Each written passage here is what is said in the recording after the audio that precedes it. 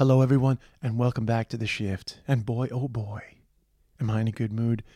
Back in Ireland. And that's always fun for me. Looking forward to the Vodafone Comedy Festival this weekend. Going to be loads of great shows. But in the meantime, we have an awesome episode coming up for you with Corinne Fisher from the Guys We Fucked podcast. Probably our biggest guest to date. Certainly biggest guest in terms of the podcast world. And we have a great chat. First, we chat a little bit about the origins behind Guys We Fucked. Talk about a bad breakup, actually, that sort of led to Corinne to start it up. And we talk a little bit about bad breakups in general. Talk a little bit about slut shaming, because Guys We Fucked is the anti-slut shaming podcast. Talk a little bit about slut shaming, and a little bit about one night stands. We sort of revisit that topic. And it's a fun ep. I hope you enjoy it. Katie is back in New York. I'm back in Ireland, but we recorded this before I left. After the episode, stick around, because I put on an extra 15 minutes about last night's episode of Love Island. So if you're a Love Island fan, stick around for the end. It comes after the episode finishes. I watched my first live ep of Love Island last night. So, Corinne Fisher, and then a little 15-minute bonus. Thank you. Hi, Corinne. Hi. Hello. You're our biggest guest, I think. Wow, that's not a good sign for the podcast. It's not good, but we were building up to it, Well, I guess you're almost like an accidental celebrity in a way. Accidental? Would you have thought that you'd become one of these podcasts, sort of like really one of the big ones? Right, that's true. Yeah, no, I mean, no one, I think it's a bad idea for anyone to start a podcast and think that they're going to become famous off of it. It was the only thing in my career that I've actually done where I wasn't just directly trying to be famous. Yes. And then it backfired. That's a classic, isn't it? Yeah, like truly, and I'm very not ashamed of it. I'm very openly. That's why I love Andy Warhol, because he just very openly was obsessed with fame, and I've always been like that since I was a little kid. But I was in mental duress. That's why that was the impetus for Guys We Fucked. That wasn't the impetus, right? No, mental duress was. Oh, mental duress. Yeah, sorry, I got you. Yeah, it was just a terrible breakup, which I know is very dramatic, but I had a nice childhood, so it really was the most traumatic thing that happened to me up until that point. And what can I do? A girl from New Jersey. The first breakup is the moment where... It wasn't my first breakup. It was just it was the first time someone dumped me, and it kind of came out of left field. And I would say it was my first... It wasn't my longest relationship. It wasn't my first relationship, but it was the first one that felt like really a functioning adult relationship, I would say. Yeah. And I think the first one is the worst. Yeah, the first breakup ever? The first real heartbreak. The one you cared about. Yeah. The first one for me, I outgrew that person. Yeah. It was 5 years. I just dumped him. You had a 5-year breakup? Mm-hmm. Yeah. And that didn't kill you? No, it killed him, I think. But he was we started dating when I was 18 and he was 26. So I just outgrew, him. Yeah. 18, 26. That's not the ideal. It was good for me. It was really positive in a lot of ways. I feel like I had a really healthy and good introduction to sex, because it's also the person I lost my virginity to. And I just really lucked out, because I feel like that's kind of like a crapshoot. You can, especially when you're a woman, it can be a really negative experience or positive. And he was actually good at sex. So it's that's the advantage of losing your virginity to a 26-year-old instead of a 17-year-old.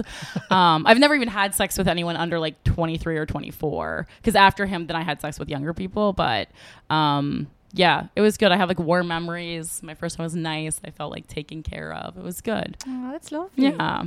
So then you had this traumatic break. So I actually did just a quick flicking through the research. It's funny how the world has changed so much. There's not so many print interviews anymore. Oh, I was gonna say, God only knows what you found. Well, there's just not a lot there's tons of podcasts, but I wasn't gonna go I would have had to listen to hours, and not just your own podcast, but interviews you've done. Yeah. But I was just looking for the kind of just a bit of background. But there's just not a lot of chat, like written stuff anymore, Yeah, I was like, there was an interview in Hustler that just came out a couple days ago.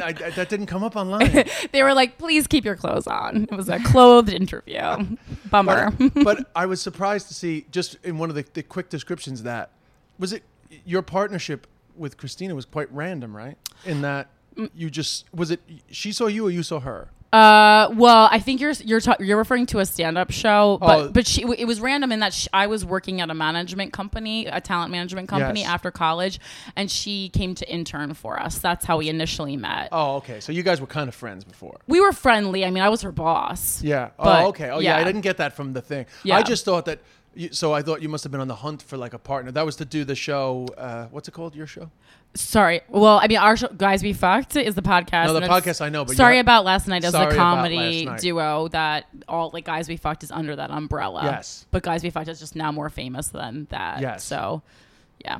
But you just kind of said to her, hey, let's do this thing, right? She invited me to a bringer show at Broadway Comedy Club. And I was, at that time, like while I was working in management, I hadn't officially started stand-up yet. I was doing like storytelling. UCB classes was very big in the UCB. And then I was like, oh, sure, I'll come, because I didn't know like that a bringer's a scam at that time. And I loved it. I was like, oh, this is so fun, because I loved stand-up. I had gone to stand-up like for after prom when I was in high school. I watched it on TV instead of talking to people like all summer. I would stay and watch HBO stand-up. And I had tried it one time in a contest when I was 17, but it didn't go terribly, but I just didn't have like enough material. But I always say, like, if you have a ton of material when you're 17, like you got problems. Yeah, your life has not gone great. So I'm not upset about that. Yeah, and I saw her, and then I had already been like transitioning into stand up at that time, and I thought. I was reading like How to Steal Like an Artist, and it said to have an A project and a B project when you're in the creative field. And so I was like, let's work together on like a B project, kind of like Garfunkel and Oates was like super hot at the time, and I was seeing some other female duos that I liked, and I just felt like it would be good. She was, funny, easy to work with, helpful in the office, cute. Like, I was like, this could work out. This seems sellable, because that's the key. Like, I thought of things as sellable from day one from working in management without shame. Yeah, because I'm like, oh, it wasn't like I was taking people who I didn't think were talented, but I always kept in mind this must also be sellable. And like we had like a meeting about branding like on day one, and that's when we came up with the name Sorry About Last Night. Like we had like a business meeting at like my kitchen table in, at the time, Williamsburg. So that's great. And then you come up with the great concept of getting somebody on stage to tell their story, right? Yeah, I mean, that was a couple years later. That was like 3 or 4 years later after we were working together. And then I was just like, oh, I need to go back in time and interview everyone I've ever slept with or had a relationship with to learn more about myself. Because I felt like the problem initially, I was like, oh, I'm not a good girlfriend. I'm not a good partner. But then very quickly into the process, I was like, oh, no, it wasn't just me. It was like I wasn't meshing with these people because they're not my people, and that's okay. Yeah. And how did the podcast come about then? It was just that one breakup. So I was dating a guy from the UCB. Usually in a relationship, even if it's not like hugely apparent, there's usually one person who likes the other person a little bit more. Very few times is it like exactly even. And so this was a case where he liked me more. I liked him a lot, but he liked me a little bit more. And so he was like, would dote on me. Like I went to Israel, for instance, for birthright, and he like wrote me a letter every single day. That kind of like dramatic love. It's like a physical letter? He wrote it on his computer, and then because it wouldn't get there in time, it was only 10 days. But he wrote me a letter, like, and then saved them on my computer. Oh, so you would have to open it every day. Yeah. Oh, so I was like, oh, okay. And then, like told me like I was the one and all this stuff. And I was like, cool. And then kind of out of nowhere, within the course of like the last like 1 to 2 months of the relationship, like it completely, changed, and the dynamic changed. Yeah, and then he dumped me in a Panera Bread, and I had a breakdown. Wow. Yeah, it lasted a long time. The breakdown lasted like a year. It was not great. I mean, like I lost like 20 pounds in like 2 months, my hair was falling out because I wasn't eating properly. Like my tongue turned gray. I don't know if you've ever been like actually like medically malnourished, but your tongue turns gray when you're malnourished. And like I had to get acupuncture to even like get back to like a median level of health. It was sad. Now, obviously, you talked to somebody at the time, right? It must have been a trigger for more than just a heartbreak, right? No, I mean, I just went to acupuncture. No, it wasn't a trigger for anything. I don't have like childhood trauma. It was just truly, I think the trigger was that I really hadn't gone through anything like a loss, a painful loss in that way. And I think to experience it for the first time as an adult is actually, it's a little worse because I'm an adult, I've been in the world, and I have zero tools like chickenpox to handle this. Yeah. Well, it's also go ahead. Well, it's just like it's like someone died. That's what people forget. If it's a breakup, it's a loss. It's okay. They're not dead, but it's the death of yous being together, and so it can be very. I think traumatic. it's worse than death. Like I wrote a joke about that at the time about how it's worse than death because it's like like if someone dies, like they're dead, but like if you break up with someone, it's like they're dead to you, but then like you can still like show up with someone who looks like you, or like you can hear about them through friends. Like that's what the hard part was. Like, and especially in the age of social media, because you can watch someone move on in real time, and that's like I wouldn't wish that on my worst enemy, honestly. Yeah. Well, and were you torturing yourself with all that? Oh yeah, well I have obsessive compulsive disorder, so that's the one part. That's why I'm like especially bad at breakups. And I actually have been doing research on it, and there's a specific type of OCD called relationship OCD, and I was like, oh, I think I have that one. I mean, I do other OCD stuff, but I was like, oh, this is why the breakups, because like you kind of like go through every scenario in your mind, and like kind of like a mouse in like a labyrinth, and you're like, but you're not going to come to a better answer. Yeah.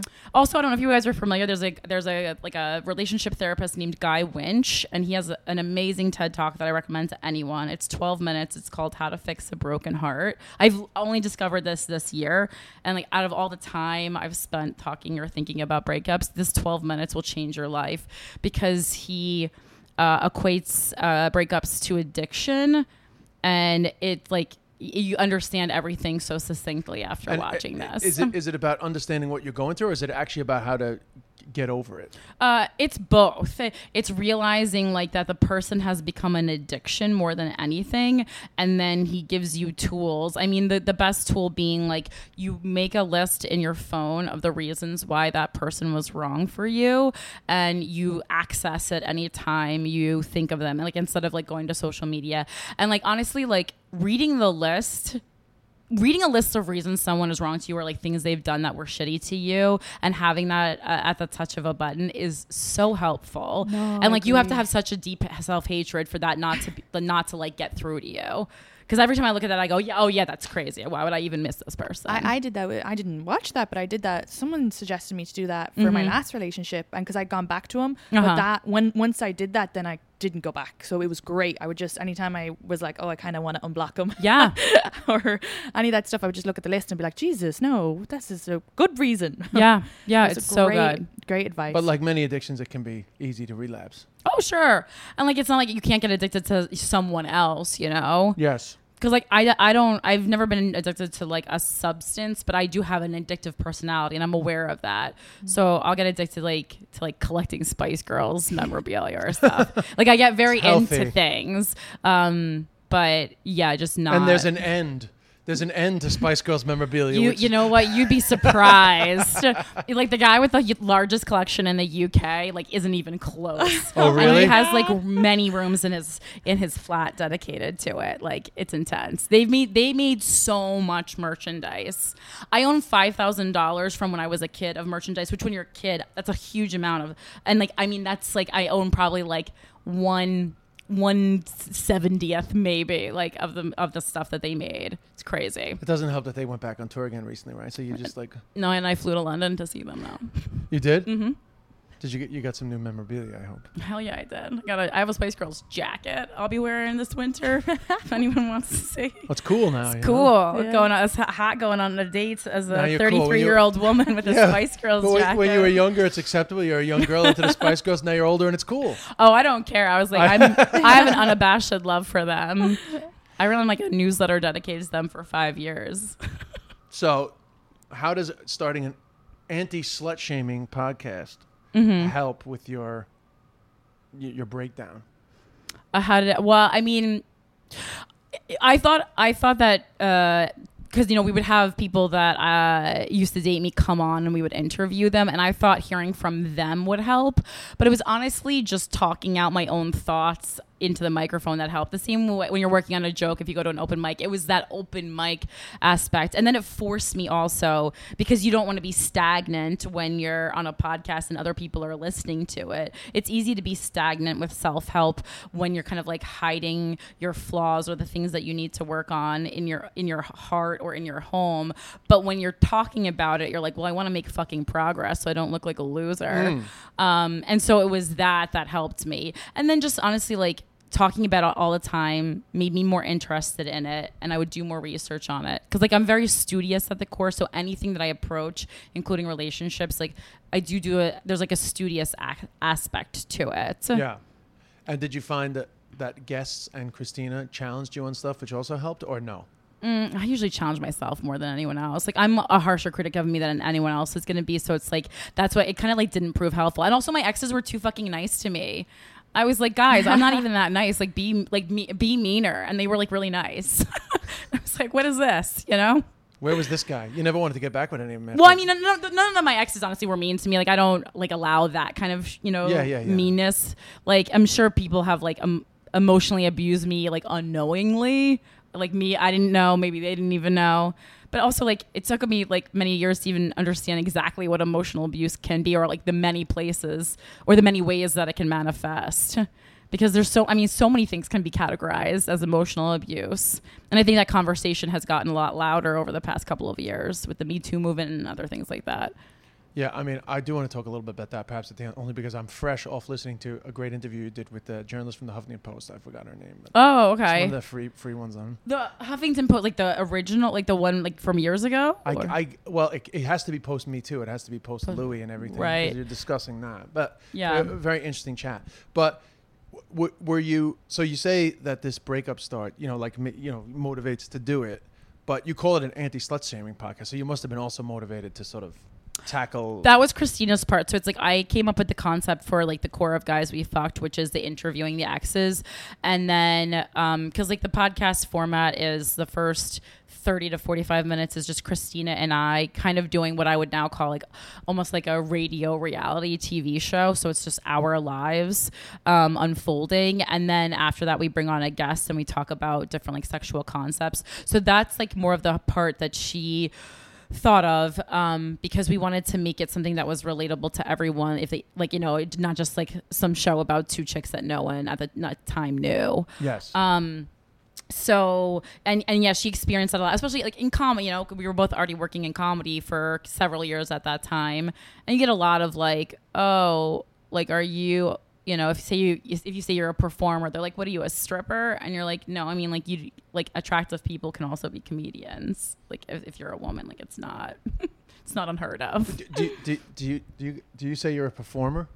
I do. Sometimes, or like, if you put it on like a dating profile, for instance, like, I don't know if you've ever been on like Raya, but like they ask you what you are. And it's so funny because Christina was on it first. You've seen me on Raya? I have. Am I still? I stopped it. I was like, that's how I met my ex. I just dumped the guy I met on Raya. So hot, so sad. Really, I'm not. You dumped your Raya guy? Yeah. At a certain point, you got to be like, I really like him as a person, and guy is so hot, but yeah, it's just not my person, sadly. Katie just went through a hot guy breakup. Yeah, I put up with a lot because he was so hot. It's really tough. You're like, ah! 2 full sleeves of tattoos played in corn. I can't even go, and honestly, I can't even talk about it's the tattoos as well. They get me too. I love it. Sleeve as well. Oh. Well, yeah, because I've dated a lot of hot guys, but it's like, this is my kind of hot, like specifically my kind of hot is like very like goth, punk rock. Like, okay, anyway, I'm going to just get sad about that. But yeah, performer. And so like Christina was on Raya, and I looked at her profile because I love, like, I'm really good at making people's profiles like the best they can be. I feel like I'm great at selling people.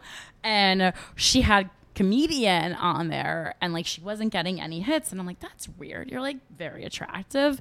And so I was like, let's change it to performer and let's see. And then all of a sudden, No way. so many connections. And I was like, Wow. the comedian is such an unappealing occupation romantically for women to have, unfortunately. I need to go change my Hinge. That's the only one I have. No wonder I keep looking. Katie, It goes no likes. I fucked up there. I had a friend pass. I should have gave it to you on Riot. Yeah. I fucked up there, man. I think you get another one. Yeah, it'll come up again. Oh. But I let that one expire. It's actually the first one that I didn't use. Yeah. Yeah. don't know why I I've been didn't- asked when I said performer, if I were a stripper as well. So it's like, then they're like, I guess Like, it feels that's like so funny. vague. I don't know. Yeah, Even if you were performer sounds like you don't want to say what you are. right. Which is fair enough if you're a comedian, because that's another good reason to not say But what that you was are, in 'cause real it brings life. on some stupid questions. that wasn't on like a site. No, but I mean, Oh, yeah, even yeah. like if you're in a Yeah. taxi or whatever. Right. You know, you say I'm not comparing the experience, because I definitely know that there's like a more negative reaction when a woman says she's a comedian. But you still get stupid questions even as a man when you Oh, say for you're a comedian. So sure. it's a good thing not to say. However, Yeah. I would never say performer. Yeah. What would you Because then say? you're Entertainer? if I'm really not in the mood, I say that I'm a promoter of gigs. Oh, I was But like, if I'm that- not in the mood, I say I'm an accountant. Yeah, I mean, know. you just like something completely, Yeah, something then that it knows could- to ask follow-up questions about. Oh, yeah. they'll That's be like, great. "Can You I are write- an accountant. Yeah. Can I? Yeah, but you know what to talk about. Well, No. See, I say promoter of comedy gigs because Well, I mean, like, we are an accountant of ourselves, right? yeah, I was like, I'm not an actual No, she's accountant. not, My yeah. best friend Oh. is an accountant though, so I know enough things to bullshit my way through a conversation should anyone ask any follow-up questions. well, then you can just say, actually, I look after comedians. yeah, I'm I'm comedian like, myself. yeah, it's like I make $3 a year, so this is fun. I look after comedians' accounts, and then they'd be like, oh, who's interesting? You can say, oh, yeah, David Tell's a nice guy, and then that's the end of the then you can just talk about comedians without them thinking that you're a comedian. Right. I could say accountant. I've done 2 ex-boyfriends' account or tax returns while I've been here, so I could. You're say doing tax returns. Katie Can I got big date you? into This is doing that. amazing. Yeah. Whoa. You offer services. That's crazy. All I right, love so it. we're like a new sort of Irish sex and dating podcast, but slut shaming definitely is something we try to get at, particularly because There's flies. There's it alarms. was a tiny. I think it was a gnat. Amazing. It was a gnat, well, good. but I think I'm like really back about bugs. Irish people probably grew up with even more shame around sex than. Well, yeah, I was gonna say we actually have Guys Be Fucked has a lot of Irish listeners, and it's always very eye-opening when they email in. Yeah. Do you, I mean, I know you get so many emails, but do you have any recollection, like a standout moment that you went, oh, that's quite different, Well, I mean, or even just an energy? well, I just, because we talk a lot, obviously there's been a lot of like, things with a woman's right to choose, that was in the past year. That was kind of like the big thing that we were getting Irish listeners emailing about. And then also just like the Catholic guilt, because, and I mean, the effect that religion has on sexuality and shame and feeling like a burden, that goes across the board for all religions. We've had really strict Jews, we've had Muslims going through the same thing, but like the Catholic guilt from the Irish listeners is definitely a very real thing. Yeah, I mean, it's considered really like the dirtiest thing that you can do for whatever reason. Yeah, or talking about it can be, like people talk more openly about it over here. So that's kind of what we want to talk openly about.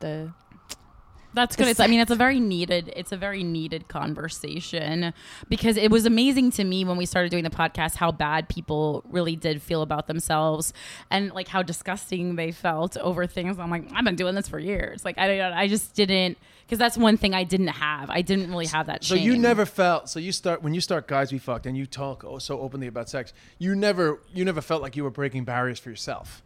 No, I was doing I looked at it more as a social experiment, because I was looking at it as like a one-on-one, like a small picture, like an individual moment of reflection, and it rather than like a social movement or thing of that nature. I was looking like at personal relationships. That was my concern, and then very quickly I saw that it was something that was needed, because I mean our initial pitch was like in the description was kind of like a Howard Stern for girls, just like women talk about these things too, and it's not with like we don't handle sex with kid gloves the way that people think that we do. Yes. And so it was a nice Howard Stern for Girls felt good being a sexual person and a comedian. It just was like, oh, this is a natural mesh, meshing of ideas. Yeah. Even though really it's clearly quite revolutionary because if you're in the comedy world, you see a lot of women talking openly about sex, but in such a, as it went so big so quickly, it's actually quite revolutionary because I hear some Apparently. of your emails. Yeah, well, your emails are coming in from all these places where they're probably not used to hearing that at all. Yeah, a lot of. I mean, sometimes it's people are listening, and I'm like, I'm worried for them. But I mean, I've had instances where like I had a young boy who was like 16 maybe, and I mean like that's not that young, but he felt very young, and he went to a super strict Jewish school, very conservative, like couldn't even watch TV, so he was kind of only getting like media that his parents were giving to him, but somehow he got access to this podcast and was listening to it and like DM'd me on Twitter. I like met him outside a bar show, and then very quickly I realized he was like struggling with his sexuality and all this stuff, and I was like, well, I can be like your pen pal. I was like, obviously, like I can't, you're not 18, I can't go against whatever your parents say, but I can introduce you to some new concepts. I was like, I can sneak you some DVDs, not like porn, just like DVDs that might even have some insight to what a real relationship might be like, because I was so worried for him, because so many religions are still so anti-homosexuality, and to live that life when you're in New York just seemed crazy to me. I was like, you're so close to being accepted. Like you live in a space where being accepted is so accessible, and it's like you don't need to live like this. Yeah. Yes. And because they were going to ship him off to Israel, and I was like, do whatever you can not to go. Well, if you're struggling with your sexuality, you might as well go there, because it turns out not a bad place to go as a gay man. Maybe you fucked him up there. No, it depends. I've been to Israel. I don't know. I feel like it's very tense. Yes. All around there. You feel he wouldn't flourish there? I don't know. I just felt like it was like cutting him off, and like you need to go to a place where he had more control over his own life, and I felt like they were just like kind of pushing him into this more like Reform Judaism. Yeah. Do you ever get worried about your boundaries there? When he's so young, such formative years. Oh yeah, I mean, like I didn't do anything. I don't, I think I'm like a pretty good, and like people think I'm like a hot mess because of the branding of guys we fucked, and I'm like, I'm one of the most stable comedians you're gonna fucking meet. Like I really am. I can hold a regular job. Yeah, and like, you did. I adopted an animal. Like I have an apartment to myself. Like I'm fine. So Katie, I mean, you feel like you grew up with a lot of like negative reactions around like a woman being sexual, right? Or sorry, negative messages about a woman being sexual, right?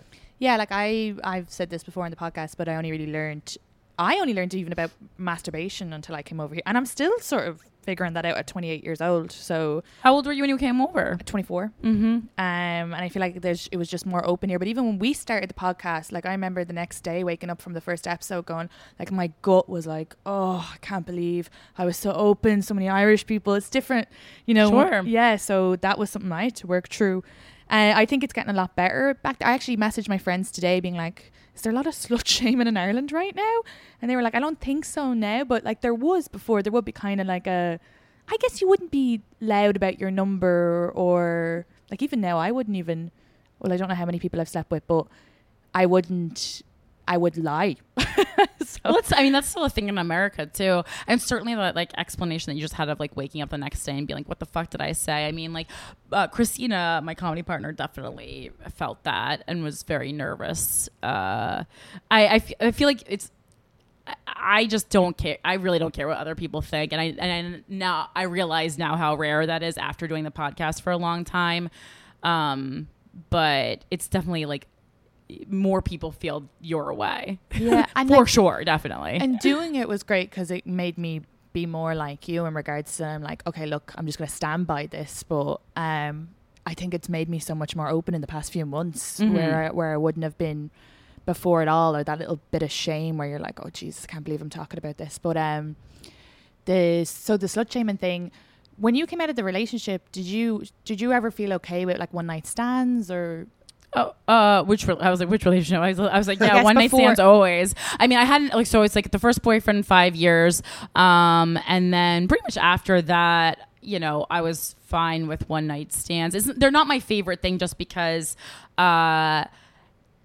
ironically, I'm not having sex for like just like the pleasure of like the physical pleasure of sex. Like I like connecting with people one-on-one. I'm really like, I hate groups, I hate parties and stuff like that, just because it feels like a bunch of like bullshit surface conversations. Like even if I like hang out with my own friends, even if we're all friends, I prefer like a one-on-one going out. That's just more meaningful to me. So that's why one night stands aren't great. And also just like as a woman, like the chances that you're gonna kind of like come or be touched in the way that you need to with someone you just met night one, like it's just not really gonna happen. It's kind of like ugh. And also safety, like I'm not trying to get murdered. I am very like psycho about that. Like I like going to a stranger's house is like, I've done it I think one time. I've had one night stand, and even if I had slept with other people once, they were all people I knew. Yeah, I've slept with like almost all my friends. which is great. Really? Yes. But because I had said to Des on a different episode, we've been kind of talking about one night stands, and I guess for me, anyone that I had, I felt like just gross the next day, but also on which I would love if I didn't feel like that. So I thought maybe as an older woman, I wouldn't feel like that. Yeah. And now that I know how to get myself off, but I recently met someone and I kind of considered it, but then I just thought, no, I didn't feel safe. I was like, I would be more comfortable having a one night stand with a friend. For me, like I love fuck buddies. Like that's to me, like if you're not in a relationship, especially in New York, like a fuck buddy, great. I told Katie she needs a fuck buddy. Yeah, I love fuck buddies because it's nice because like you can chat a little, and like I'm not super chatty. I have a lot of like definitely masculine personality traits, which is why I think part of the reason why I was able to like have a lot of sex with a lot of my friends, and like it's totally fine now because it kind of like took the edge off of any relationships that could have thrived otherwise, and now we're like just really good friends because we don't have that like what if going on. Yeah. It's just completely out of there. I'm like, oh, we fucked, now it's fine, now you're like my buddy, and like you can come over and you can meet my boyfriend, like, and it truly is good. I don't recommend that for everyone. It depends, you know, you have to know yourself. But yeah, like fuck buddies, oh my god, I like my favorite fuck buddy of all time is married and has a kid now, and I still think of him fondly. I'll still text him sometimes, like respectfully, but yeah, of course, just like, hey, what's up? He doesn't slide offside or anything, though. No, not at all. He's a very upstanding gentleman. I just like truly like miss him, but it's that kind of thing where like unfortunately sometimes men are silly and they're too honest with their wives. Like I went to his birthday party truly as a friend when he was engaged, I guess, and like he made the mistake of telling his fiance how he knows me, and then I was not invited to any more birthday parties. And it was fun because it was like this thing, like every January, no matter where we were, no matter who we were dating, we would always meet at his birthday party, and like not to have sex, just to truly be like, hey, what's up? Like we're still friends no matter what. And it was like I looked forward to it, and that ended. But that's interesting. We've had mixed messages on what you should be honest about and what you shouldn't be honest about in a relationship. Oh yeah, well, just a lot for of different that. feelings on that. Yeah, I mean, I say like because we were truly, it's not like any funny stuff was going on, and there were other ways that we knew each other. Like I had interned for him. That's how we initially met. And so there was no need to divulge the fact that we had also been fuck buddies. It was just not necessary for his wife to know that. Yeah. Or his fiance at the time to know that. Yeah. I wouldn't have told her. It wasn't constructive in any way. No, I definitely would not have told her. Yeah. No, but we had a few, who do we have on when we went upstate to interview her? Oh, Sarah? Yeah, we talked about the honesty. But then actually, Kate Sheeler, but I don't think it was in the interview, but she was very much like, you should be able to say anything. Oh, she was very, but I just think what you don't know won't hurt you. And you're expecting them to have a level of security. Like, I think if they're telling me, then there's obviously nothing going on. So, but I would be like that, but I just don't even want to. I've never dated anyone pretty secure. Most guys I've dated have been jealous about my guy friends. Yeah, but so plus you don't want to suddenly start looking at a woman and think, my soon-to-be husband was fucking this girl. Yeah, especially it like just they're gets in your house. it just gets in your brain. It just takes a lot of mental effort to be okay with it, and you don't even need to put them through. Right. And then it killed that, any chance we had at a platonic relation, like friendship. And then it also, one of my really good friends from high school, the same thing. He was too honest with, again, his now wife. And I barely talk to that guy anymore. It's really sad because it's just it's to me, it's more of the problem with women not trusting other women. Yeah. I mean, and not trusting their own husbands. So it's you should definitely trust your own husband if you're marrying them. And then women just need to be better to other women. And then also then we can trust each other. And I understand why women don't trust other women because, I mean, unfortunately, I have too many instances where it's proven that you can't. But I have an idealistic humans, view no? in my. But it's security as Is well. it women? Is it? I mean, Women on women. See, this is gosh, one thing that I really focus on Guys We Fucked is because I think it's one of the main reasons that feminism isn't progressing at the rate at which it should be, is because women consistently hold one another and ourselves, but also one another back. It's bad. I mean, Christine and I, talked very openly about our, some breakups that we had about a year and a half ago, and I mean within a week our listeners were DMing our dudes to try and fuck. I mean, it's just cannot trust people. It was real shady. Is it not just human behavior, but because women have so much to fight for, it feels like more of a what's the word? My brain is not working. More of a stab in the back. Yeah, sure. I mean, I think it's also, yes, that's part of the reason. But then part of it, I think, is also women will fight to the death for dudes who are mediocre. Yeah. And dudes don't do that. Dudes aren't fighting to the other dudes to the death for mediocre women in the same way. We're wasting time. So I think that's the additional issue. The stand by your man thing is still quite prevalent. Yes. Stand by your woman, not really a thing. That's a gay guy.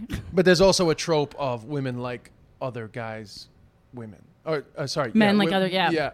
I think men have found a better way to handle it, though, and I don't think men I usually think women handle a lot of things better, but I think men are just much more open, and you might punch each other in the face, but then you'll truly get over it. Whereas women will harbor resentment, and then that resentment will carry on to the next women you meet, and so it's a lot of pent up emotional stuff. Whereas guys kind of found a more archaic and barbaric way to handle it, but I think in that case that's the necessary way to handle it.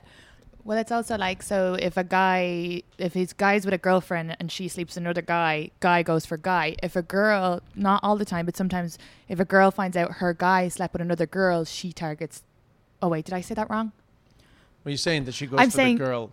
Oh, right? Yeah, instead of being so that's both. So both people. Okay, sorry. I just realized. But I mean, shouldn't it always be you should be just annoyed with your partner, not the other people? Because it's not other people's fault at all. So I guess that works both the same. But yeah, and I really try to always remember that. The person who is in the committed relationship is the one who has the number one responsibility, and not that you should if you're not in a relationship you just go around fucking married people and stuff. You also have a responsibility just to be a decent human, I think, but it's the number one person who is at fault is the person in the relationship, obviously. And you would find that in girls' conversations, I guess what she did, or I had a girl attack me once because her boyfriend was cheating on her with other girls, not me, but she presumed I knew because I was friends with the boyfriend, which is you're gone way past sure there. But yeah, there can be a bit of a I understand. But you think that's a bullshit stereotype, right? Though this thing of women love guys that are with women. I mean, some women do. Yeah, but I certainly don't. No, me neither. Oh my it's gosh. out there as if it's more of a female thing to sort of want to covet somebody else's man. I think married men get hit on a lot. If you have a wedding ring. Now, I don't think necessarily boyfriends get hit on a lot. I can say I know kind of an attractive, well put together married man does get hit on a lot, because I think women have been through so many relationships at the point where they're going to be hitting on a married man where they're by that age that they're oh my god, at least I know this one is made it some kind of a commitment, has his shit kind of together. Yes. Yeah. Because we're just so fed up at that point, and you're oh, someone else did this homework for me, maybe I can poach this guy. So do you think that it still exists then, that a woman loves to fuck and just is a very sexual person? Do you think it still exists where there's a double standard and women get judged more for their behavior than men? Yeah, there's still a double standard, but I think we're moving in a right direction. It depends. Sometimes now I feel like it was I feel like that regressed a little bit, honestly. I think like the 90s were, if you remember, were like a prime sexuality time, and then it pulled back a little bit. So like there's still just this just out of curiosity, what are the examples? Because I can't think of the difference. You know? Like a culture, even like a fly girl culture. Like I can't even imagine like a fly girl being a thing right now. Oh, that's right. Sorry, that's what it is. This is me and my American. No, but I grew up in Queens, but I don't know what you mean when you say a fly girl is the sexy dancers from In Living Color. Oh, right. Okay, I remember them. Yeah. So it's like something like that. I feel like that was a very empowered form of sexuality, but that's just like not something that you would see. I mean, for various reasons, including that feminists would probably step in and like ruin the fun. But that's because a lot of feminists I know wouldn't look good in those outfits. Oh well. You know, you have to be honest about some shit. And I mean, that's part of like the whole thing. It's like Christina and I wanted to put out into the world a palatable, sellable feminism. So it's like any concept that you want to catch on, you have to market it. And like feminism has not been marketed well. It's very unappealing, especially to men. And so you have to find like a way to rebrand it to make it seem good so people get on board. Like I don't know why that is so hard for people to understand. You can't come in guns a-blazing. You got to take like kind of small steps to get people on board. I mean, I was just getting in Twitter fights on Amtrak on my way back from Boston. You're going to get annihilated for that. Oh, I mean, I think it's it's definitely a good thing to think about. Not to mention that obviously you want to be able to get the point across to everybody, and not everyone's going to receive the information in the same way. Of course. But number two, people are naturally going to experience it in a different way because they haven't had the experience. So like as much as men will try to understand, they just can't understand it completely. They can sympathize. They can't empathize. Yes, exactly. They haven't had that experience. Totally. And of course, some of them are just going to be like, but you just have to deal. You know, they're not going to be able to understand. I'm still, as a woman, confused of what feminism is. And I think I read an interview that you said, and I'm not sure if it was you or Christina who said it, but it was like, I am a feminist because I'm a woman and I like being me, or something similar. Like I want to do well, but there is... Like it is confusing sometimes. I'm just right, and like you don't even have to use the word feminism. Like if that for some reason rubs people the wrong way, like that's totally fine. It's just like, I mean, look at the world and be like, am I being treated equally? Do I have equal time to speak? Am I being, I think a common thing with women is like we're treated like children a lot. Yeah. Especially like if I don't have makeup on and I'm short, I'm like wearing sneakers. Like people, I don't know how the fuck old people think I am, but I mean, I have people telling me like wear a winter hat when I go out. Like my door, like what? I've dated men who speak to me in a baby voice, and it drives me mental. Yeah, it's so unattractive. Yeah, it's very men speak weird. to you in a baby voice. I've had two. Yeah, like how's my baby? How's my dad? How are you today? One said, "Have you got your periods?" Oh, periods? You get many of them at the one time? I guess he was trying to be cute, but it's definitely not my thing. And when I had said like, please don't speak to me in baby talk, he took an offense, like, of are course, you saying I'm not masculine? And I was like, no, I'm saying that it makes me feel like a baby. Yeah. So. You corrected him on something. You gave him some constructive criticism, and then of course he tried to like push it back at you. Yeah, in some I way. hate that. I know, men, they suck, man. But hate, but even with it's not like that. Everyone sucks. I hate. That's why I have a dog. It's all people. It's all people now, and it's so hard to date in the city. My stepmom today was like, "You should go on like an Irish association board to find somebody." Honestly, you can't do the bloody apps in Ireland. You can't do them because like every fifth swipe, you're your fucking cousin or something. Yeah, it's such a small gene pool. Oh wow! You have to swipe right and then do 23andMe to make sure you're not gonna have a genetic problem. You have with to make child. sure you can procreate. Yeah, And exactly. Is this something here? Like I found like a lot of Irish guys have asked me how many sexual partners I've had, which I've never occurred to me to ask. And I do think there is. It was more important to them. Like I'd said this on the podcast before, but two guys had said to me, I hope it's less than 5. Now it's a lot more than that, but right. like, Definitely that's an Irish thing, I think. I mean, it's that's like and with a couple of first boyfriends, things like that have happened. But I mean, I've since changed the type of person that I date, and then also, I mean, when you're people just I don't think they expect the the host of the Guys We Fuck podcast that have only had sex with 5 people. So, my reputation precedes me. So it's a little easier. The internet has helped. Yeah. Give everyone a briefing. But you don't do you guys consider the podcast educational? I love the way that you said that and the way your lip curled up, first of all.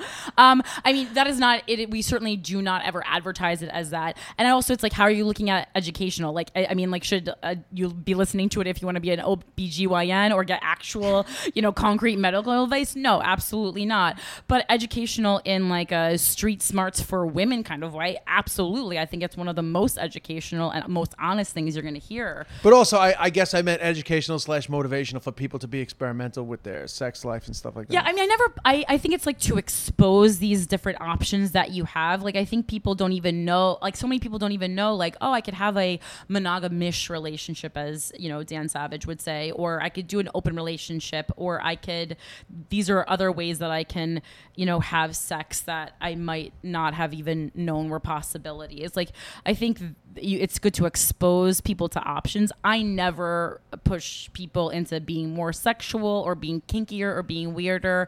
In fact, I try to often remind listeners, like, hey, like, there's nothing wrong with not being that sexual, not having a high libido, wanting to have missionary sex all the time. Like, you just have to find that person. I think it's important because people like to put the word vanilla on. Yeah. And again, like, vanilla has such a negative connotation. I don't think there's anything wrong. I'll use it on myself. Like, I often say, like, oh yeah, I'm a lot more vanilla than I would have guessed I was when I started the podcast, because I've tried all this crazy stuff. I've gone to sex parties. I've had sex in public, all this kind of stuff. Was I comfortable doing it? Yes. Did I find it arousing or appealing? No.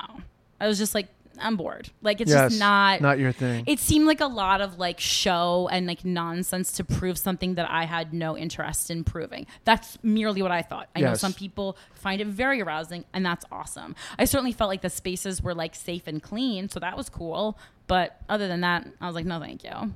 Yeah, but I wonder, would you have tried it if you hadn't been in this space where you're suddenly exposed to all this different type of shit? Right. I wouldn't have probably even known half this stuff existed.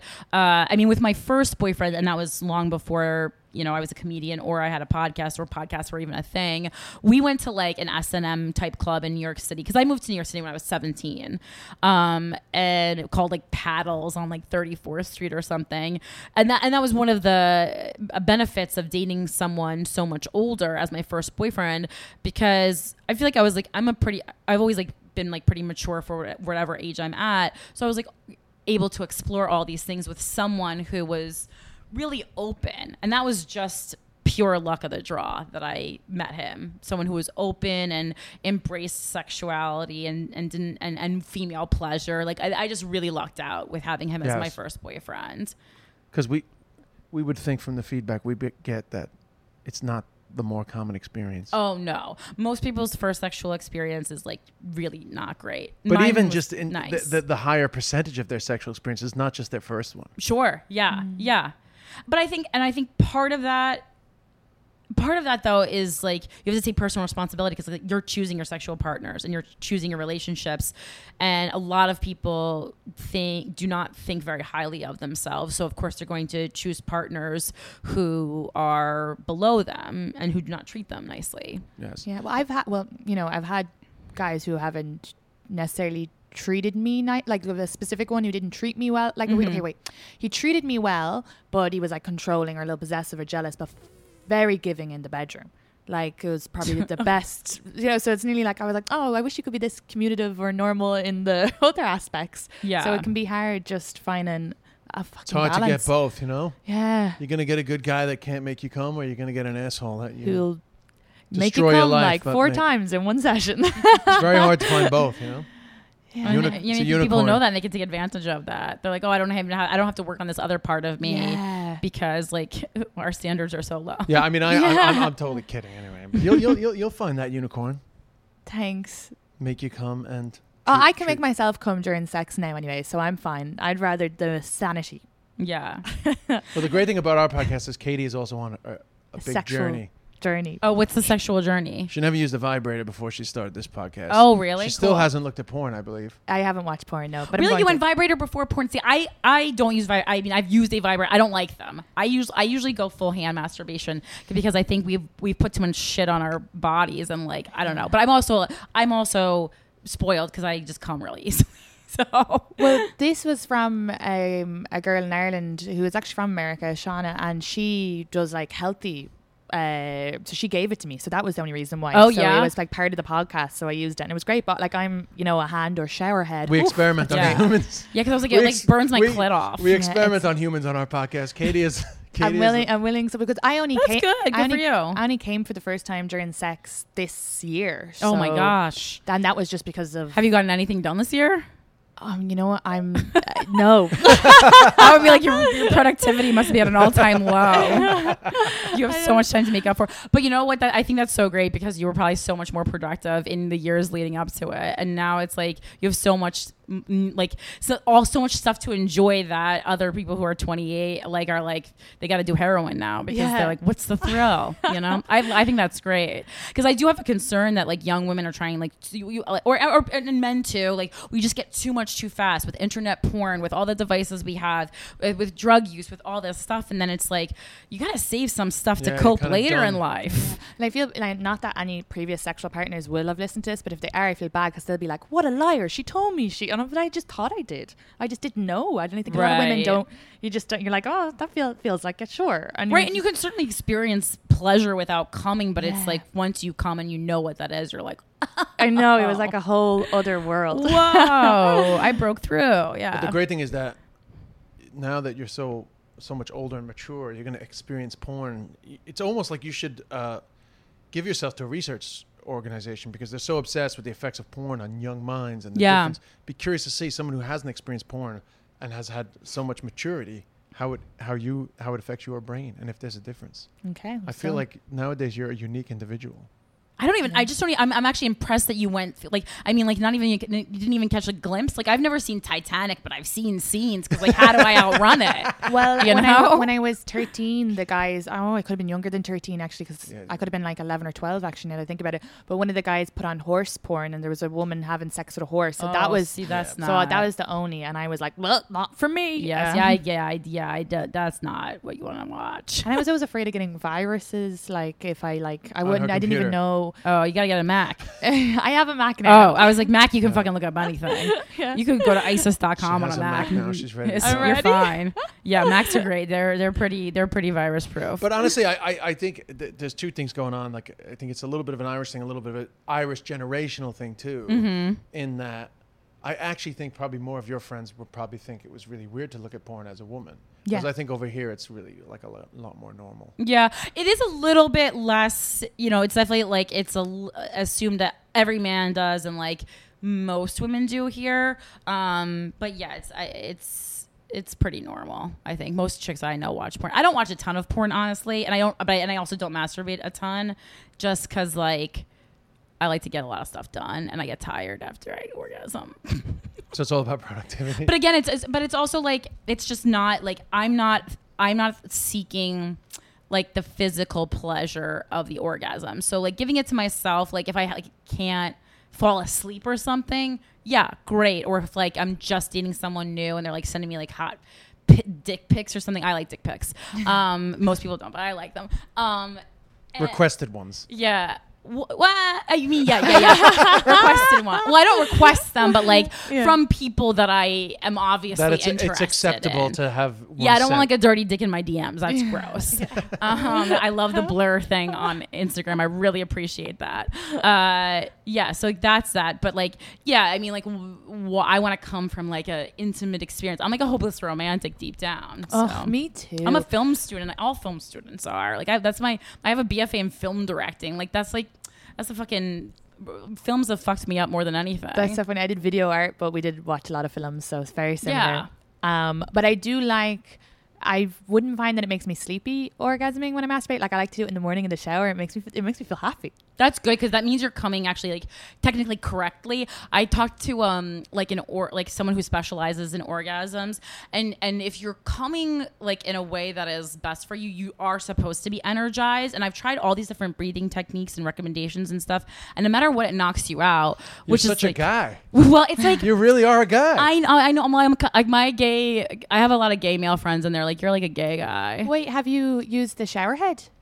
I don't have a removable one here. I've never had one in New York. I only had one in my home in New Jersey, and I cannot masturbate or come in my parents' house. I would, when you move to a new place, I recommend getting a shower head and the full power. Oof, it's okay. so good. Yeah, because I would have definitely tried that, but yeah, I just haven't had, and there's no angle I can get at that if it's up there. Yeah. But I can make it work. It's not forceful enough. Just two quick things then, just on like a serious note. Mm-hmm. Do you think it's unfortunate then, like particularly like in feminism, that there ends up being like one of these great debates about both porn and sex work, this sense of like people can't agree, and that some people consider it violence against women, some people consider it like a healthy thing? Well, I mean, basically when it comes to like sex work, I usually just say, let's talk to people who have done it, because most you know, and there are lots of you can turn on Netflix. There's tons of documentaries about people who are former sex workers who are vehemently anti-sex work. But again, it's like, you know, I'm sure there's comedians who are vehemently anti-comedy now, because it's like, it depends on like your stance is going to be based on your personal experience. But then there are like the people, you know, like Lena Dunham, Tina Fey, pretty outspoken about being anti-sex work. And that for me, even though I love them both, is a little difficult, because it's like, that's like a very interesting stance to take when you've never done sex work yourself. You know, I know a lot of sex workers. I have not done sex work myself of any form, because I you know, after you like start the podcast, I should have done it previously, but now it's not going to work unless I wear a mask or something. But I don't know. And like, I definitely think I'm not like, oh, everyone's having a great time owning their bodies in sex work. I think there's a lot of people in sex work for the wrong reasons. I think there's a lot of mental illness. Actually, I know there is statistically, because I actually researched that for the book that we wrote, because I love to play devil's advocate. Like, I definitely am liberal leaning, but like, I loved facts, and you know, that's missing greatly from a lot of debate, a lot of liberal debate. And so as someone who is a little more masculine, a little bit riding less on my emotions, I think that's what I can kind of bring to the conversation. It's like, ideally, do I want sex work to be positive, and do I think it's a great thing to offer? In theory, absolutely. I think if you want to sell sex, yes, because I think it's necessary. I think there are many reasons why people can't find sexual partners, and I think that if everyone was having sex, the world would be a better place. But yeah, there's a lot of I know a lot of sex workers firsthand who are definitely not okay mentally, but I know a lot of people firsthand who aren't okay mentally. So it's like, you know, I don't know. Should you be allowed to go to an open mic if you're unstable? I'm not sure. Yeah, but I also think it's unfortunate that it has to be so divisive, in the sense that you say, why do you say feminism has to hang its hat on one side or the other on the thing? We just say, well, on this thing we don't completely agree. Oh, I mean, and they don't. And I mean, I think it's, you know, but it just goes along with like, because feminism, like liberalism, is just a lot of people on the same, who are basically on the same side fighting with each other. And I was just, I talk about that all the time, because it's so frustrating. It's such a waste of time. Yeah, and why does feminism have to take a position on this thing? Why can't it just be, that's an issue? Feminism doesn't have to decide if it's pro or against. I guess because it's like under the umbrella of women's issues. Yes. I suppose, yeah, but I mean, I always just go talk to sex workers, and I mean, and also just like little things, like, you know, no matter your feelings on it. So it's like, people are gonna could do sex work no matter what. It's, as they say, the oldest profession. So it's like, one thing that's kind of like not debatable that you can do that helps people no matter what is like, if you're gonna consume porn, pay for it, and pay for women who have made their own porn sites. Like Stoya is really great. She's a really smart sex worker to read things that she's written. And my favorite porn star is a woman named Kimberly Kane, and she does things like customized videos and stuff. And so she's able to do sex work, but she's her own boss. And I think when you're not your own boss, that's when you start getting into these tricky situations. Not to mention that a lot of young women go into porn because it feels like easy money, especially with the prevalence of cam girls on the internet, and they don't realize how disposable most sex workers are. You know, it's like most people can probably only name a handful of famous porn stars, and that's because most of these girls will only last couple months, couple years, age out. Yeah, so it's you'd be naive to not think that there's a ton of exploitation. Yeah, of course, and of course there is. And I mean, part of that is the industry, and then part of it is just like part of it is also personal responsibility, for anyone of age. Obviously, underage is a completely different thing, but it's like, we see a anytime you see a way to make a fast buck that seems too good to be true, it probably is. And the same as with like Hollywood, like the allure of this kind of like being this sexual goddess, like it's not that great. Like nothing in any entertainment business is as glamorous as it seems, whether it be sex work, comedy, film star, any of that shit. That is good advice though about porn, that especially if you're concerned, everyone should be, but if you're concerned, you should consume porn where you know that you're giving money to the people that are involved. Yeah. Like I was like, oh, mental note, Kimberly Kane? Yeah. I bought a personalized a porn from her. Like I like her as a person. A porn, and I like that. It's like old school. And like porn. you can tell that she's actually enjoying it. I mean, I think like the same way as women get frustrated with men and like things like the Aziz situation where it's like he can't read the room. It's like you can read the room in porn. Like these people are not great actors. Like that's like a part of the reason why I'm like. I guess it's really hot when it looks like they're enjoying it, like for real. Yeah, exactly. And it's like a lot of times I'm watching it, and anytime someone looks like something was not discussed before the camera started rolling, or you can fucking see it in a woman's eyes. I turn that shit right off, and I never watch that again. And that's why I look like Kimberly Kane is fucking having a great time all the time, and I really like that. She's doing the stuff she wants to. She does, she's she's like a Tim Burton of porn, like working with the same people over and over again because she likes them, she trusts them. It's a good experience. Like you want to work with your friends, you want to work with people who you feel good around. Yeah, you want to make movies with your fuck buddies. Yeah, she's married, so she does a lot of stuff with her husband. Like her husband's, I don't even think is a porn star, but like she'll just like fuck him and his face won't be in it a lot. Like cool, great, I love it. He's such a supportive husband. That's great. Mm-hmm.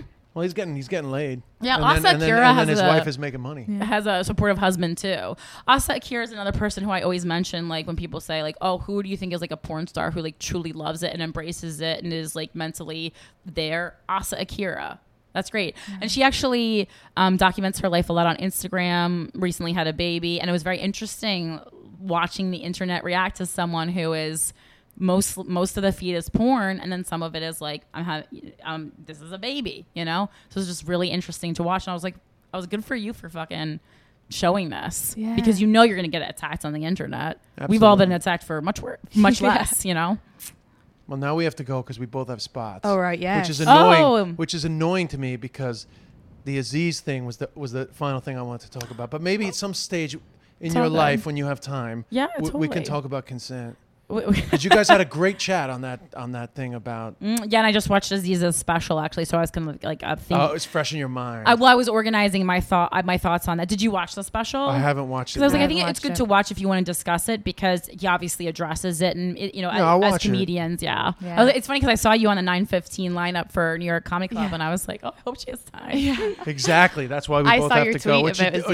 kills me because I'm enjoying the chat, but it's all good. Real life. Wait, do you want to plug all your crazy successful even shit though they probably already know on our brand new podcast? Well, I feel bad because Ireland's not Luminary is not available in Ireland yet. But they can get the free ones if they haven't started listening. Absolutely, the entire archive of the podcast is still available. So it's Guys We Fucked, the anti-slut shaming podcast. The episodes before May 2019 are available on Spotify, Apple, and I have another podcast actually called Two Less Lonely Girls, which is if you're like, I need some light pop culture, Justin Bieber, Spice Girls, and that is available anywhere. It's not on Luminary, so you can get that in any country. Two Less Lonely Girls. Mm-hmm. And I'm at Philanthropy Gal on all social media. It's tongue in cheek, relax. And you guys did like a European tour, right? We've performed UK, we do Canada a ton, and then we've done like all the US. No Irish plans. No, well, we would. It's just, probably Australia will come first, and then Ireland, and then Germany, I would say, is like the order that we would go in. Okay, great. So thanks everyone for listening. Great app. Thanks, Corinne. Thank you, Katie. 3,000 miles away. On the other side of the ocean is my Katie, my podcasting partner far away. Oh, my Katie, you're so fucking distant from me. As all Irish love songs should be. Come on, fucker. Anyway, thank you guys. Katie Boyle's at Katie Boyle Comic. I'm at Des Bishop. I'm at the Vodafone Comedy Festival this weekend. Come check it out. Katie's shows are always on her Insta. Check out Corinne's Insta at Philanthropy Gal. And stick around, guys, because we got another 15 minutes of a Love Island recap from last night's episode, which is partially why I'm in a good mood, because I did that first. And the singing thing kind of came from that. So anyway, check it out. Love Island recap coming up.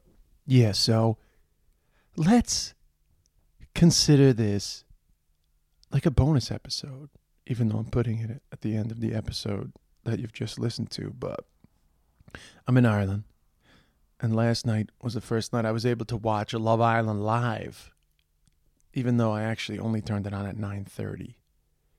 And I think some people might be jealous of me, because at 9:30 yesterday evening, it was the beginning of the climax of Love Island, when shit really went down. And I was happy I was there, because in the midst of me trying to figure out who was who, because I knew all the names from the social media, Curtis's Instagram, Maura's Instagram, the Maura and Curtis Instagram that followed me after I did a post a week and a half ago that Curtis's Instagram reposted. And then suddenly I was inundated with Love Island followers. All this stuff kind of pulling me closer and closer to the island. Because you see, this is the thing. A lot of people like to say it's a load of crap. A lot of people like to say it's mindless rubbish. A lot of people like to dismiss what's happening on the island. But what they can't deny is that the island pulls you closer every day, like the tide, as if all currents flow to the island. Curtis pulled me in to the current. It's the only reason I even knew the island existed. But once I was in the water, it was only inevitable that one day I too would wash up on the shores of the obsession. And now I'm stranded, stuck in the Love Island obsession. And I'm okay with it. Officially 9:30. I was rescued. 9:30 p.m. Monday, July 23rd. Rescued by an amazing plot line that was revealed before my eyes. I finally got to see an actual moving image of Jordan. I got to see which one was Ovi. Who's Anna? Maura and Curtis. Their images had already been imprinted on my mind. And there's still a few of them that I can't tell who's who. Honestly, I can't tell the difference between India and Anna, I'm not going to lie. So I can understand Jordan's confusion. But I turned it on and, Anna and Jordan were just about to have a heart-to-heart because Anna was a little disappointed with Jordan's vibe. Now, to me, Jordan's vibe was just classic. Now we've decided to commit, and I got cold feet straight away. I mean, Jordan is just a stone cold fuckboy. A stone cold man that's used to getting a lot of pussy. And when you try to commit, the heebie-jeebies come on you, man. Which, if we want to get into it a little deeper, is probably based on some sort of fear of intimacy. I don't know this guy's childhood, but I'm going to make some sweeping assumptions that something in there wounded him. And when you dig down deep into that inner child, there's a scared little boy worried about being abandoned and hurt by his mother. Could be some other thing. Could have lost his mom early. I don't know. I don't want to offend the guy. But there's a fear there. A fear of intimacy that drives this distance that rises the minute the closeness appears. I could recognize that. I know that feeling. And I could see that in his demeanor around Anna. I could see it straight away, even though I was a recent castaway on the obsession of Love Island. I could see the distance. And I recognize her reaction, that manic desire to try to understand why suddenly this man who had professed his commitment to her only a couple of days previously was now like a cold stone, like a passing stranger in the night. How can this transition be so quick? Many people ask. How can it be so quick?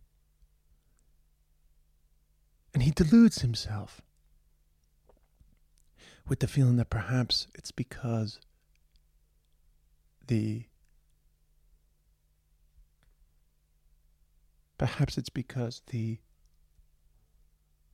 new sense of being enamored with India is causing the distance.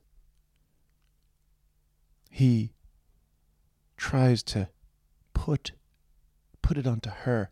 I notice a lot of people call that gaslighting. I mean, gaslighting is kind of like a term that's really taken over, but he deludes himself by trying to suggest that somehow it's because Anna's not any fun, because she's had a couple of down days.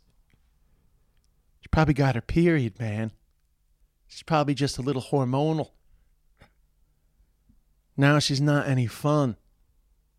But what relationship is going to be super smooth the minute you start when you're stuck in a house with cameras on you? You got to give a bit of leeway, no? But he deludes himself that somehow that's grounds enough to let the eye wander. And wander it did. To India. Making Anna's manic energy rise even further. And he did the classic guy thing, which I think most women will identify with. This sense of, what's wrong with you? Why can't you understand that you've been down? I just want to have fun. And you're here like a raving lunatic. You're crazy. And, maybe for a time, some people were watching thinking, chill, girl. You're pushing him away. Maybe they were thinking that. Chill. Or maybe they were right to a certain degree. Maybe they were right. Maybe Anna let the manic energy get too hot too quick. Maybe.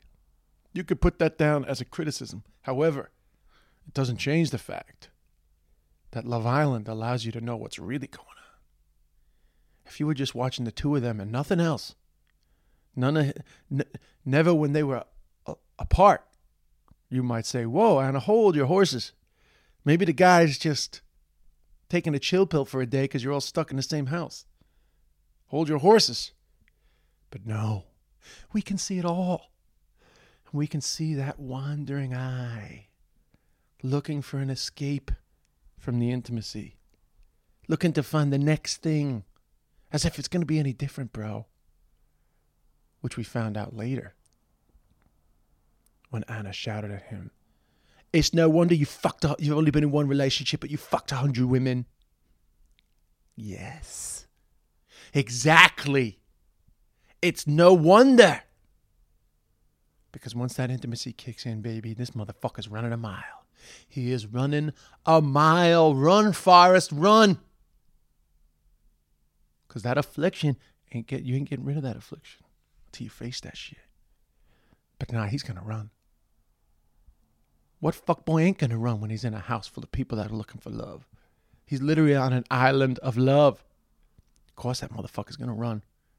Because he's got numerous ports to jump into, to hide from that scared little boy. And man, that was something else. Now, full disclosure, I'm not going to be critical of Curtis.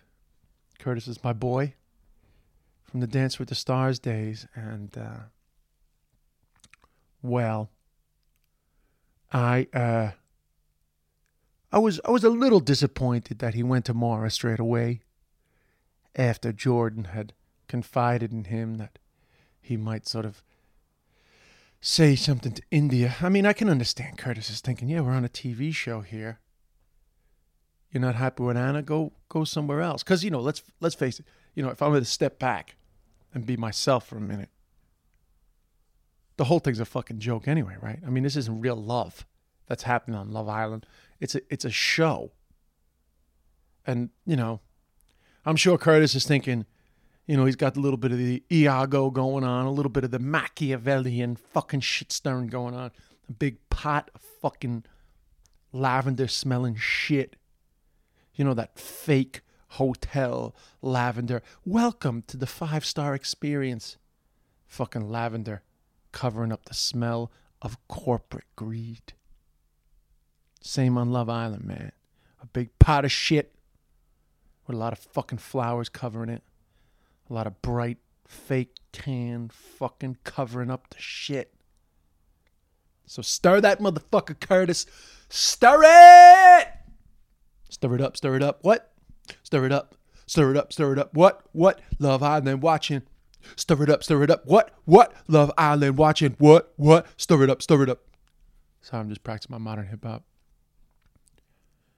So Curtis gives some fucking Machiavellian advice, man. He's like, well, what I want to say to you, is that you have to talk about this with Anna. You have to sort it out. But part of me is thinking, just go and see what's up with India. And the funny thing about that is I get what he was doing. What he was doing was, he was saying, before you fucking say anything to Anna, make sure this girl is up for it. Because you don't want to, you don't want to fuck up, you don't want to blow up the home when you ain't got no other home to go to. You know what I'm saying? You don't want to leave yourself homeless.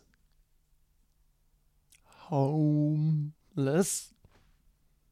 So he tells him to do a little checkaroo, which is sneaky, I'm not going to lie. But, it's a show.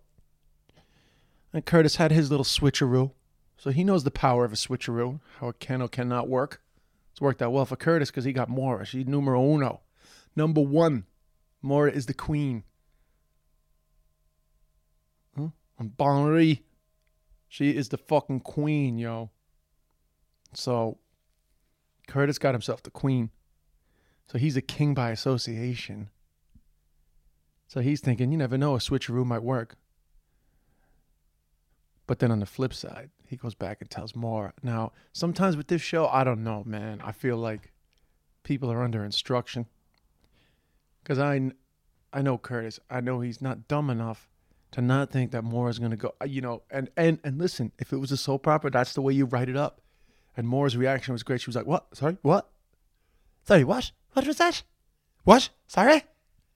It's like, excuse me? What? Hello? What?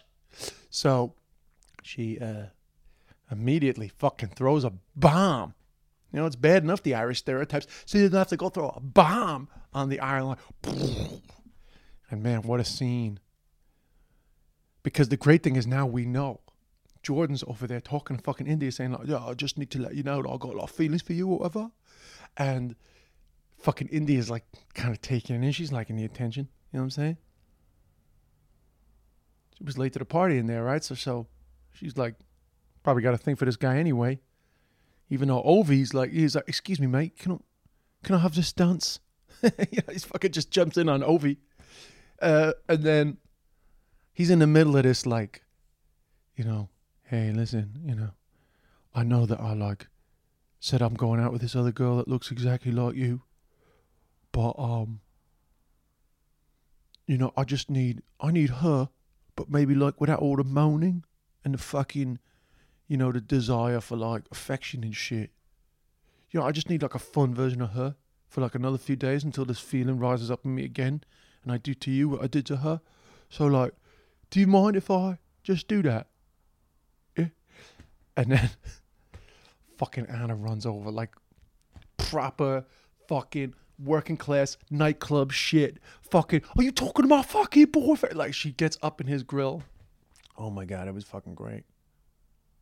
And he's like, well, I'm just having a conversation. I'm just having a conversation.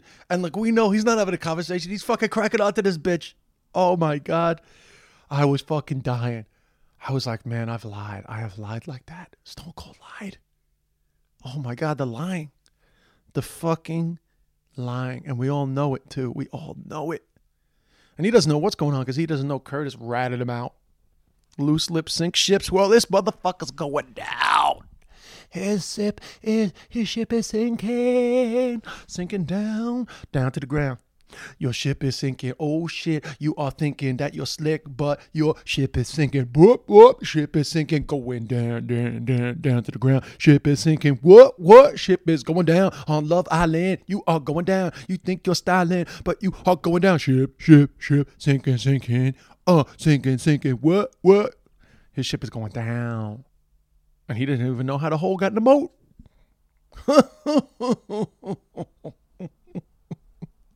Well.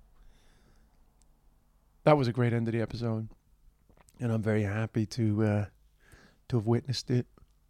I'll get to know the rest of the people. But right now, all I care about is Maura and Curtis. And that they win. And I think Maura is going to have an incredible career. I hope Curtis, you know, I hope they have a real relationship on the outside, because that's difficult. And, you know, Curtis is actually a lovely guy. And the show obviously can do weird things, and people might think different things about Curtis, but whatever, man. The show is not reality. And Curtis is a lovely guy. And I do think that he cares about fame. I don't mean that in a judgmental way. I mean, it actually came up in the episode you just listened to. I don't mean it in a judgmental way, but I think he is a little bit driven by fame, despite the fact that he's a good dancer. But let me tell you something about Curtis. In the years where he was in Ireland, and like he would come to my shows sometimes. Actually, I got to find that footage. I got some great footage of all of us dancing on stage together in Vicar Street. But like, I remember when my agent met him, she was like, "What does he want to do? Movies? You know, like he has something. You know, there's something there, more than just a pretty face. You know, there's an energy, a vibrancy, an innocence too, which is attractive. So I hope, number one, they stay together and have like a real relationship, because, you know, I think they have similar interests in that, you know, being famous is probably numero uno for both of them. And I want them to win. And I hope nothing else. I hope there's no big fallout from him doing the little Ratty McRats on Jordan. But, you know, who cares? He's in with Maura. He goes back and gossips to, she's so funny, Maura. He's like, you know, I want to tell you a little bit of intel. I want to tell you a little bit of information, or whatever. And she says, about us? And he's like, no, about someone else. And she goes, well, that's gossip. If it's about someone else, that's gossip. So funny, man. So, anyway, I won't go on any longer, but maybe I'll do a couple of bonus eps now that I'm back. Bonus eps about Love Island. And, well, yeah, I mean, I've already signed off on the other eps, so this is over. This is over. What? It is over. Love Island app over. What? I think I might have to do like another one of my my songs from that app that I used to put on the beginning of the episode. It's the Love Island podcast. Des Bishop does the last few apps of Love Island.